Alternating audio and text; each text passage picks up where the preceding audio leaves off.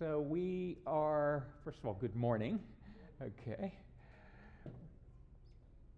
We are continuing in our study of the book of Luke. And as I'm sure all of you are aware, we've called this series the Compassionate Conqueror. It's because Jesus came to conquer sin and death and to restore God's creation to its rightful owner. And he went about doing so by showing compassion to people who are fallen, to people who are hurting. In Luke's other book, the book of Acts, Peter gives a summation of Jesus' ministry. He did so when he was preaching the gospel to Cornelius and his household. He said this about Jesus. He says, "He went about doing good and healing all who were oppressed by the devil, for God was with him." Back in Luke in chapter 4, when Jesus himself was preaching in his hometown synagogue in Nazareth, he gave his own summation of what he came to do. He did so by reading from the prophet Isaiah, and he said, "The Spirit of the Lord is upon me, because he has anointed me to proclaim good news to the poor. He has sent me to proclaim liberty to the captives and recovery of sight to the blind, to set at liberty those who are oppressed, and to proclaim the year of the Lord's favor." Though both Peter and Jesus give a full summation of all that Jesus came to do, including his glorious good news of his life, death, and resurrection, we're going to look at today at a particular aspect of Jesus' compassionate and conquering ministry. Jesus said that he was sent to proclaim liberty to the captives and to set at liberty those who are oppressed. Peter mentioned that Jesus was going about doing good and healing all who were oppressed by the devil, for God was with him. Today's passage puts this aspect of Jesus' compassionate and conquering ministry on full display. Again, this is chapter 8, verses 26 to 39. So if you're able, would you please stand for the reading of God's word? Luke chapter 8, starting with verse 26. "Then they sailed to the country of the Gerasenes, which is opposite Galilee. When Jesus had stepped out on land, there met him a man from the city who had demons. For a long time he had worn no clothes, and he had not lived in a house, but among the tombs. When he saw Jesus, he cried out and fell down before him and said with a loud voice, 'What have you to do with me, Jesus, Son of the Most High God? I beg you, do not torment me.' For he, Jesus, had commanded the unclean spirit to come out of the man. For many a time it had seized him. He was kept under guard and bound with chains and shackles, but he would break the bonds and be driven by the demon into the desert. Jesus then asked him, 'What is your name?' And he said, 'Legion,' for many demons had entered him. And they begged him not to command them to depart into the abyss. Now, a large herd of pigs was feeding there on the hillside, and they begged him to let him enter these. So he gave them permission. Then the demons came out of the man and entered the pigs, and the herd rushed down the steep bank into the lake and drowned." May sit down. Here we see the conquering and compassionate Jesus delivering an oppressed soul from the clutches of the kingdom of darkness. Of course, this is not the first time in Luke that we see Jesus going toe-to-toe with his enemy and ours. Chapter 4, right after Jesus was baptized, we see Jesus out in the wilderness going toe-to-toe with Satan himself who is trying to tempt him into sidestepping his mission of going to the cross. And later in chapter 4, we see Jesus healing and delivering another man with an unclean demon. Let's take a look at that again. We've looked at this before, several weeks ago. It says, "And in the synagogue there was a man who had the spirit of an unclean demon, and he cried out with a loud voice, 'Ha! What have you to do with us, Jesus of Nazareth? Have you come to destroy us? I know who you are, the Holy One of God.' But Jesus rebuked him, saying, 'Be silent and come out of him.' And when the demon had thrown him down in their midst, he came out of him, having done him no harm. And they were all amazed and said to one another, 'What is this word? For with authority and power he commands the unclean spirits, and they come out.' And reports about him went out into every place in the surrounding region." Now, in the passage that Adam preached on last week, it said that Mary Magdalene had 7 demons cast out of her. But it seems that up to now, Jesus has been freeing and forgiving those who are in God's covenant community. As in the case when he delivered the guy in the synagogue and when he delivered Mary Magdalene. In today's passage, we find Jesus ready to take on the forces of darkness in Gentile territory. Now, surely Satan felt that these people rightly belonged to him.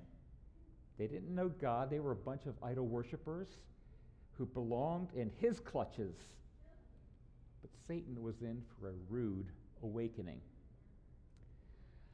I'm not the first person to wonder this, but remember when they came across the lake, there was a furious storm. I'm not the first to wonder that if this life-threatening storm that was swamping the boat carrying Jesus and his disciples to the other side of Lake Galilee was not the work of Satan himself, in effect saying, "How dare you come over to my territory?" And I can picture Jesus thinking, if not saying, "Oh yeah? Just watch me." And with a word, he rebuked the winds and the waves, and the storm calmed. Nothing can stop Jesus, the compassionate conqueror. Today's passage in Luke is not the only place this incident is recorded in the Gospels. There are parallel accounts in Matthew 8, 28 to 35, and in Mark 5, 1 to 20. We know that they're referring to the same incident because of how much the accounts have in common. In all three Gospels, the time and the place and the circumstances are the same. It recounts that they occurred after Jesus and his disciples crossed the lake and endured a horrific storm in which Jesus rebuked the wind and the waves. It took place in the region of the Gerasenes on the other side of Lake Galilee, opposite Galilee and Gentile territory. In all three cases, demons are cast out of human beings and sent into a herd of pigs, which rushed down into the sea and drowned. And in each case, the incident is followed by Jesus and his disciples going across the lake to Galilee, back to Galilee, and the incidents that we see right after that are, which we'll be going over in the weeks to come, where Jesus heals the woman with the issue of blood and he raises Jairus' daughter from the dead. So we're obviously talking about the same thing. All three gospel accounts record a case of horrible demon possession by a legion of demons, which puts the possessed into a psychotic, awful state, living away from society among the tombs and doing major harm to himself. But there's a major difference in the accounts. While Mark's account is practically identical to Luke's, Matthew's is much shorter. He provides much less detail. Maybe, I don't know, because he's writing to a Jewish audience, maybe his audience isn't as interested in what's going on in Gentile territory. But another significant difference in Matthew's account might trouble you, because Matthew says that there were 2 demon-possessed men, while Mark and Luke say there was 1. Is this a contradiction? What about biblical inerrancy? Let me tell you that all 3 accounts are true and accurate, but each emphasizes something different with the purposes of the audience they were writing to. It's kind of like when something happens, like there's an accident or there's a scene of a crime, and the police interview a bunch of witnesses. Each one might have seen something different, but they all said what they saw. They all said what was true, and it's the job of the police or it's the job of a journalist to put all the pieces together. That's part of what I see going on here. The other thing is that of the three evangelists, only Matthew was an eyewitness of the event. He actually saw 2 demon-possessed men being delivered, and that is what he reported. Mark and Luke, who had the incident passed on to them, only reported and emphasized what was passed on to them. And that's the part that was most important. Matthew recorded that the 2 demon-possessed men were delivered by Jesus, and he just left the story right there. Didn't say anything else. Mark and Luke, on the other hand, zeroed in on the man who was not only delivered, but whose life was radically and permanently changed. Let's take a closer look at Luke's recounting of the incidents. Jesus steps out of the boat, and he's immediately met by the demon-possessed man. It's not clear whether the man himself is running to Jesus in hopes of being delivered, or if it's the controlling demons who are wanting to challenge Jesus. With the man's voice, the demons cry out, "What have you to do with me, Jesus, Son of the Most High God? I beg you, do not torment me." This is almost the exact same resistance that was shown by the demons possessing the man in the synagogue back in chapter 5. He says, "Ha! What have you to do with us, Jesus of Nazareth? Have you come to destroy us? I know who you are, the Holy One of God." Apparently, the kingdom of darkness was fully aware of who Jesus was and what he intended to do.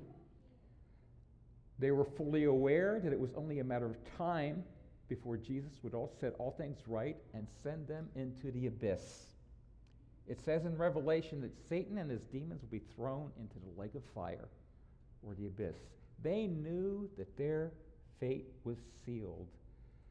But they seemed to be complaining that their time had not yet come. That's why in Matthew's version it says that the demons cried, "Have you come to torment me, to torment us before our time?"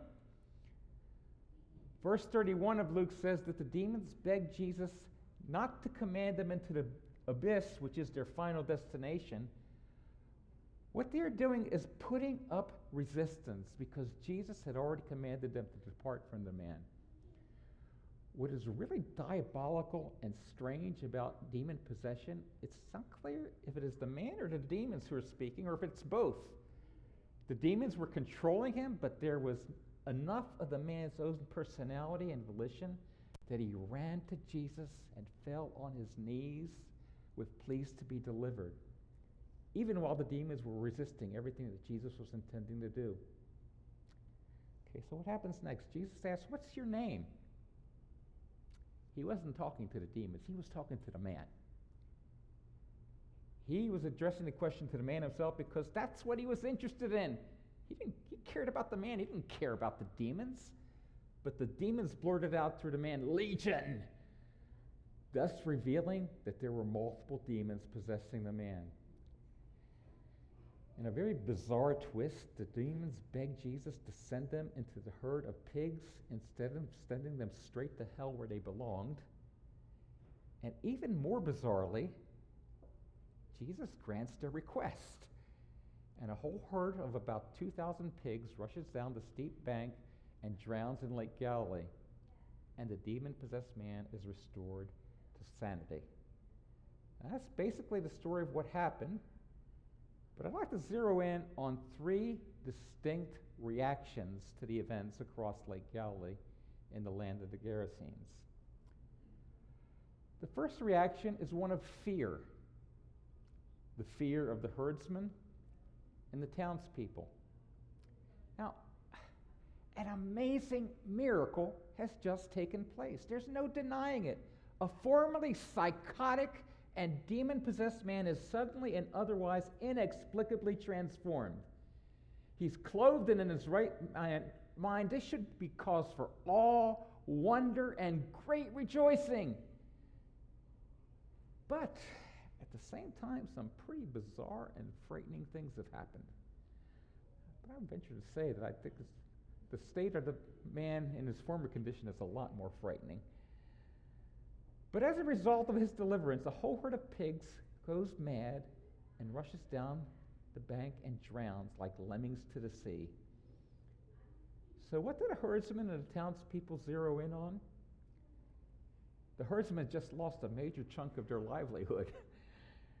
And this demon stuff is rather scary. So instead of embracing the one who has power over demons and can deliver them from all of their fears, the herdsman and the other townspeople tell Jesus, would you please just go away? Yeah, it's really wonderful that our town madman, our town lunatic has been restored to sanity. Thank you very much, but we don't want any trouble around here. So if it's all the same to you, would you please just go get back in your boat and go to the other side of the lake? There are people who will intellectually acknowledge the power of God, the creator of the universe, who can do all things, and they may even take some comfort in that. But they would rather live their life on their own terms and prefer that God just let them be. They might even say an occasional prayer and might even go to church on Christmas and Easter, maybe even more often. But they would rather live their life on their own terms. Very tragic. Perhaps something more tragic still would be the second reaction, would be one of indifference and ingratitude. There's something worse than the understandable fear of the herdsmen and the townspeople. Now, I'll admit that this is just conjecture on my part, but I wonder about the second demon-possessed man mentioned in Matthew, but not by Mark or Luke. Matthew clearly and unequivocally states that two men, both equally psychotic and messed up due to severe possession by multiple demons, they were delivered by Jesus. Why isn't the second one even mentioned by Mark or Luke? It makes me think of the incident where Jesus cleansed the 10 lepers. They all came to him begging to be cleansed. Jesus tells them to go to the priests in accordance with Mosaic law. And while they are on their way, they are all miraculously cleansed. And all of them are obviously ecstatic over the miracle. All 10 were overjoyed, but 9 of them continued on their way, maybe to the priest, maybe to their own homes. And only one of them had the presence of mind and the gratitude to go back to Jesus and thank him and to glorify God. Tend to wonder if the second demon-possessed man mentioned by Matthew just said a tepid and obligatory thank you very much and went on his way. This is scary to think of, but if my conjecture is correct, I wonder about the final state of that second person who was delivered by Jesus of his immediate demon possession, but was otherwise unaffected and decided to go off and do as he pleased. It makes me think of what Jesus said about some people who are delivered from demons but are otherwise unaffected and ungrateful. We will come to this passage when we get to Luke 11, but this is what he said in verses 24 to 26. He said, "When the unclean spirit has gone out of a person, it passes through waterless places, seeking rest, and finding none, it says, I will return to my house from which I came. And when it comes, it finds the house swept and put in order. Then it goes and brings back 7 other spirits more evil than itself, and they enter and dwell there. And the last state of that person is worse than the first." Very scary. Whether my conjecture about the second man is correct or not, it underscores the folly and danger of ingratitude toward God and what he's done in our lives. Romans 1, there's a passage that perhaps some of you are familiar with, shows the same danger, folly of ingratitude and indifference toward God. It says in verse 21 and 22 of Romans 1, for although they knew God, they did not honor him as God or give thanks to him. But they became futile in their thinking, and their foolish hearts were darkened.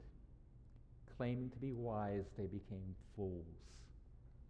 Such fatal ingratitude toward God and all its consequences stands in stark contrast to the third reaction we see in today's passage.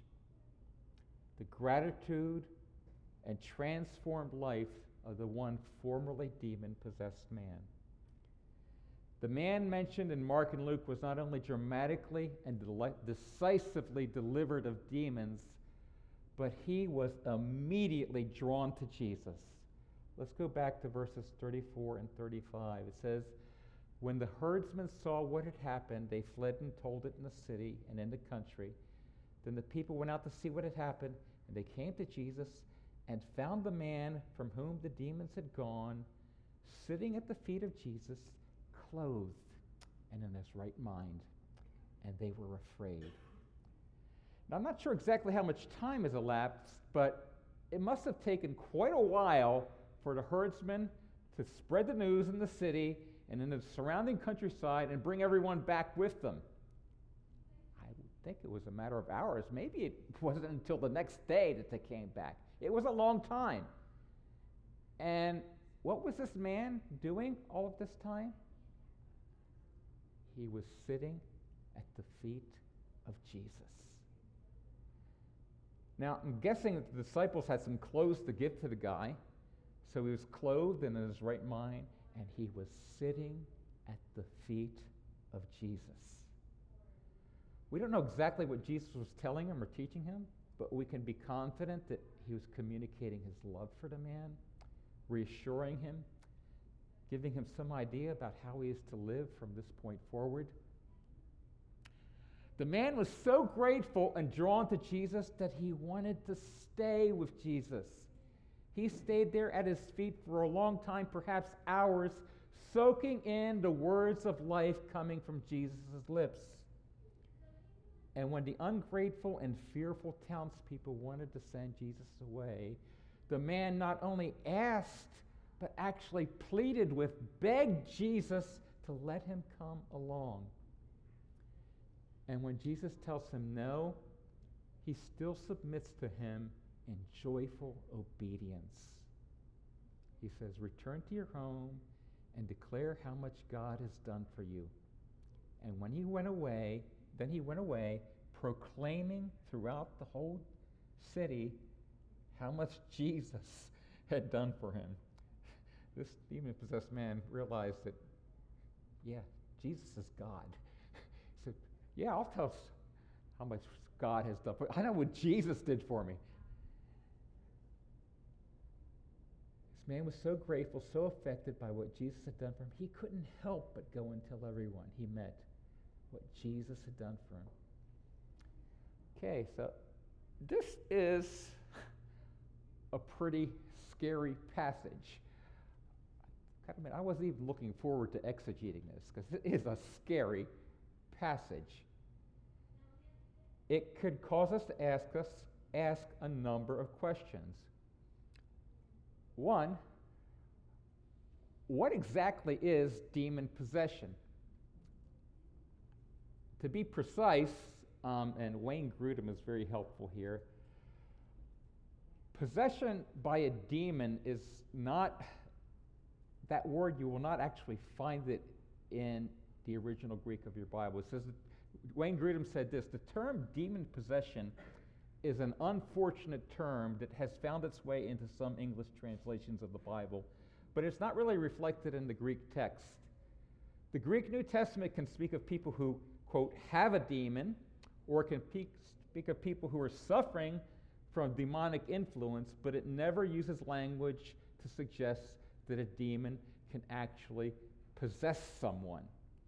Possession suggests that the person is unable any longer to exercise his or her will and is completely under the domination of the evil spirit. Now, according to Grudem, that's not what it's talking about. But he does go on to note that It seems that this guy, the Gerasene demoniac in today's passage, might seem to be possessed in this way. The demon is, man, the guy's completely psychotic. After all, there were enough demons influencing him to send a whole herd of pigs down a cliff to drown in the Sea of Galilee. But as we noted before, the guy did have enough control to run to Jesus and fall on his knees before him. In the case of the man that Jesus delivered at the synagogue at Capernaum, it says that the demon threw the man to the floor before finally coming out at the command of Jesus. In Luke 13, when Jesus is confronted for healing a woman who had a disabling spirit for 18 years on the Sabbath, he replied, "You hypocrites, does not each of you on the Sabbath untie his ox or his donkey from the manger and lead it away to water it? And ought not this woman, a daughter of Abraham, whom Satan bound for 18 years, he loosed from this bond on the Sabbath day?" So, no, demons can't possess someone, but they can do some serious stuff. Maybe it's a matter of semantics, but whether you want to use the term possessed by a demon or having a demon, there are cases of people who are very strongly influenced and to a certain degree held captive by forces of evil.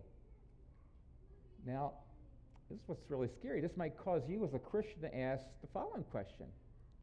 Is it possible for a Christian to be possessed by a demon? Whether you use the word possession or captivity or even just having a demon, let me state emphatically that the answer is a resounding no. Christians belong to Jesus. No demon can take up residence in a Christian because that real estate is already owned and occupied by someone else. Christians are the exclusive property of Jesus because he purchased them by his blood. Christians have the Holy Spirit resident within them. That is, they have the God of the universe himself within them. There's not room for anybody else.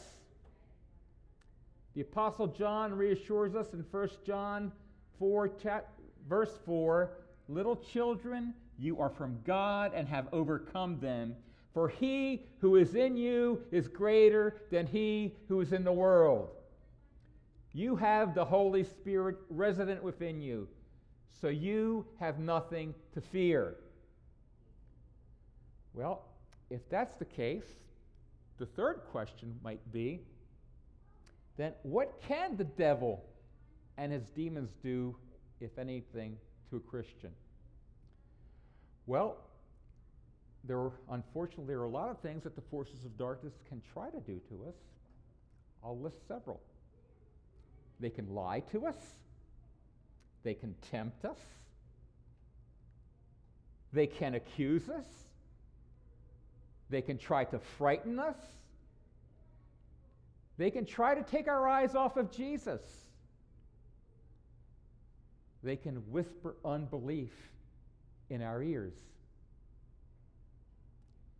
They can be persistent in doing so to the point of making us anxious or depressed. They can try to shake our confidence in the saving work of Jesus Christ. And the last thing I could do is go back to the beginning of the list. They lie.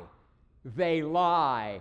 They lie. Jesus said of his adversary, he does not stand in the truth because there is no truth in him. When he lies, he speaks out of his own character, for he is a liar and the father of lies. Do any of these lies sound familiar? This little sin won't hurt. And after you've listened to that one, there you go, you did it now. How can you call yourself a Christian? Another one? Yes, Jesus died for sins, but not necessarily yours. And certainly not that sin. Even Jesus has his limits. He can't forgive that. or you have committed the unpardonable sin.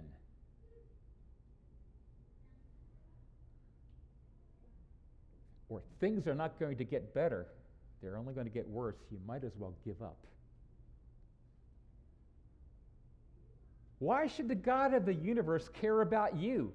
He has more important things to tend to. Or, man, you are really messed up. Normal Christians don't go through stuff like you do. Your case is unique and hopeless. Or if your Christian friends knew the real you, they would scorn and reject you for the hypocrite that you are. Do any of those sound familiar? So what do we do? It's the fourth question. What do Christians do? How do we counter such wicked and hateful onslaughts from the enemy? All right, so how do you counter the onslaughts of the enemy? First of all, fear not, because Jesus has your back. He is our shield against the enemy's hateful darts. Greater is he who is in you than he who is in the world. Secondly, do what Jesus did when he was confronted by the enemy. When tempted by the devil in the wilderness, what did Jesus do? He responded with truth. He kept saying, "It is written." And he quoted a key verse of Scripture that he had hidden within his heart. So hide the Word of God in your heart and be ready to respond with the truth of God's Word when you are accused, when you're lied to, when you're tempted, when you're doubting, when you're anxious or depressed, saying, "It is written, greater is he who is in me than he who is in the world. It is written, God will keep me strong till the end, so that I will be found blameless on the day of Christ Jesus my Lord. It is written, if anyone is in Christ, he is a new creation. The old is gone, the new has come." Hide the Word of God in your heart and be ready to remind yourself of the truth of God's Word. Again, fear not. Jesus said, "Do not let your hearts be troubled. You are not alone." The enemy tries to do this to all Christians. Those onslaughts, those fears, those accusations, they're not unique to you. All Christians go through this. Peter said, 1 Peter chapter 5, verse 8, he said, "Be sober-minded, be watchful. Your adversary, the devil, prowls around like a roaring lion, seeking someone to devour. Resist him, firm in your faith, knowing that the same kinds of suffering are being experienced by your brotherhood throughout the world." The same kind of sufferings are being experienced by your brotherhood throughout the world. And this is the most reassuring part. "And after you've suffered a little while, the God of all grace, who has called you to his eternal glory in Christ, will himself restore, confirm, strengthen, and establish you. To him be dominion forever and ever." It can seem very scary when you hear that lion roar. But Jesus has detoothed him. He tries to scare and harass all Christians, but he can only go so far. Jesus has your back. After you've suffered a little while, our faithful God will restore you and make you strong, firm, and steadfast. Take that to the bank. Next, stand firm on the truth of the gospel, the truth of God's word, no matter what your thoughts or feelings are otherwise telling you. In Ephesians chapter 6, verses 10 to 17, it's the classic passage on fighting the good fight of faith.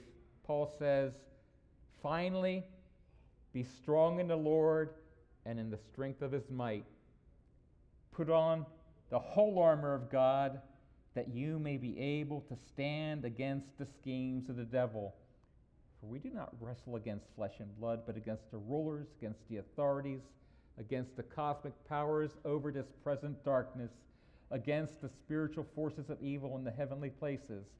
Therefore, take up the whole armor of God, that you may be able to stand in the evil day, and having done all, to stand firm.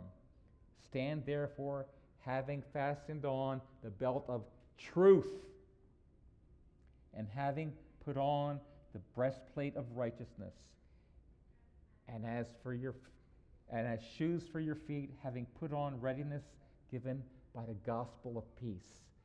Preach the gospel to yourself daily, always. In all circumstances, take up the shield of faith, and with which you can extinguish all the flaming darts of the evil one, and take the helmet of salvation and the sword of the Spirit, which is the word of God, praying at all times in the Spirit with all prayer and supplication. Belt of truth, breastplate of righteousness, the shoes of the gospel of peace, the shield of faith, the helmet of salvation, the sword of the Spirit. They're all multiple faceted ways of describing the truth of God's word, the truth of the gospel, and the power that stands behind it. The enemy cannot endure truth, and he is no match for the power of God that is resident within us and available to us. So, in conclusion, this can be a strange and scary topic that some of us would rather not talk about. But we should not fear. Again, Jesus has your back. We should be sober-minded, as Peter said. We should acknowledge that we do have an enemy, but neither should we be obsessed with him.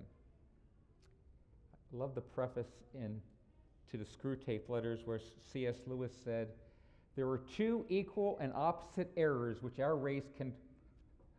our race can fall about devils. One is to disbelieve in their existence. The other is to believe and to feel an excessive and unhealthy interest in them.